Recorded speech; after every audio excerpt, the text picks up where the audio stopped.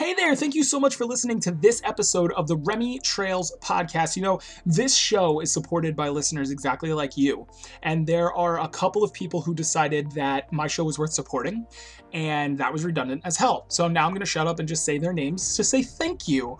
Because when you become a supporter of the Remy Trails podcast, you get a shout out that is unique, completely off the cuff. And at the beginning of each one of my episodes, I'm going to say your name so that everybody knows that you find my message as important as you do, and that you love me and believe in me to this level, that you would actually give me some of your hard-earned money so that I can make this show something even better than it already is. So a very special thank you goes out to Elle, to Adam, and to Eddie, who've taken their money and take their time with me every single week, or whenever you guys get around to listening to the show. And they also get things like early access to these episodes. They also get ad-free episodes, and there's a lot more really cool stuff over on patreon.com/RemyTrails. The link is in the show notes. So now that we've said thank you to those of you who decided to support the show, I came to you today because I want to talk about something that's got me super, super excited. As many of you know, I really like TikTok. It's a lot of fun. It's a really cool and fun place to connect with a particular brand of community. And boy, I spend a lot more time consuming content there than I do making it. But I am intentionally trying to shift that a little. I do want to start making way more content for TikTok because it is so much fun. And so while I was on one of my scrolling binges, I came across a musical I'd never heard of before. And so, as many of you probably know, but some of you may not, I really enjoy musical theater, and I really enjoy performing in musical theater. I've talked on the Magnificent Whiskers podcast about how oftentimes I'm much more into it when I'm performing than when I'm watching. And oftentimes while I am performing, while I'm watching, I'm looking for a new thing to perform or a new audition song. But the reason I bring up the Magnificent Whiskers conversation is because one of the things that I said there is that sometimes it can become a bit like baseball for me, where I'm really not interested at all unless I'm playing the game, but I'm super interested when I'm involved. This musical goes a little bit outside of that. So I'll get to the new show in just a second. But the first thing I want to talk about is how really amazing I think it is that they chose to use TikTok in the way that they did.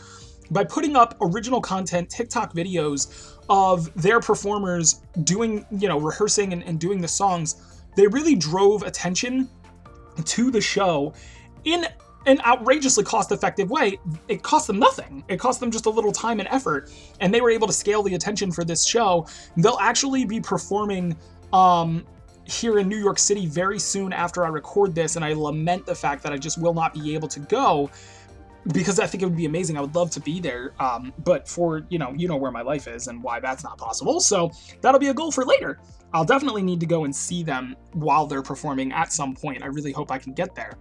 That said, I think that the TikTok angle was just brilliant, and now that content and those songs are available for other people to use, they can duet the videos, which is something that I'm seriously considering doing, duetting, it being like me listening to it for the first time and so on, a reenactment, if you will. That's something I'm really thinking about doing. TikTok's something I'm constantly playing with. So to get away from that, though, just to detail a little bit of my history, if you're not aware of it, I've been doing musical theater off and on since 2005 when I was in high school. I did my spring musical there during my senior year in high school, and I was in a show called Seussical, and I played a Wickersham brother, and it was a blast. I had Liberty spikes in my hair. I had bright red Chuck Taylor Converse. It was so much fun. We were doing cartwheels and forward handsprings and all kinds of crazy stuff. Great show. Then after that, I was a chorus member, I think is probably the words I meant to use, in Sugar, which is the musical adaptation of the Marilyn Monroe film, Some Like It Hot. And then I took a couple of years off and ended up auditioning for and landing the role of Pirelli in Sweeney Todd.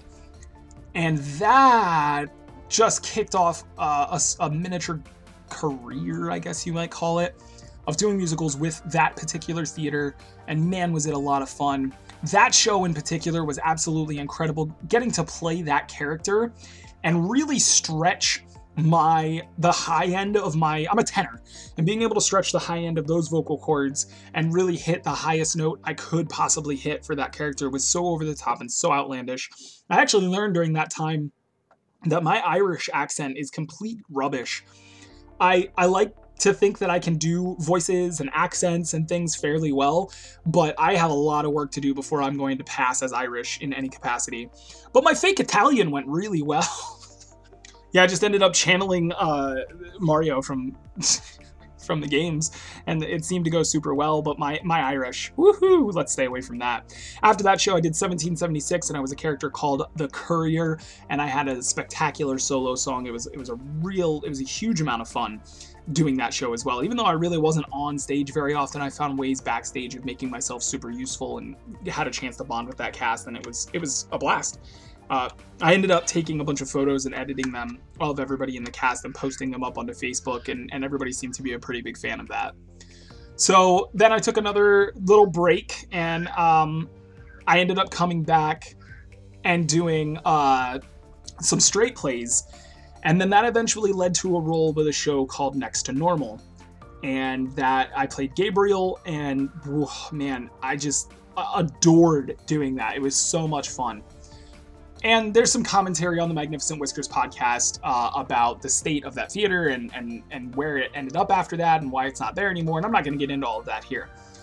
I just gave you a little history on my musical theater experience just to give you an idea that, you know, I've done some shows and I've had a lot of fun, and feel free, I might put those a link to those shows, not necessarily the ones I was in, but a version of them, so you can, if you're not familiar with them, you can kind of figure out what characters I was playing just by checking that out.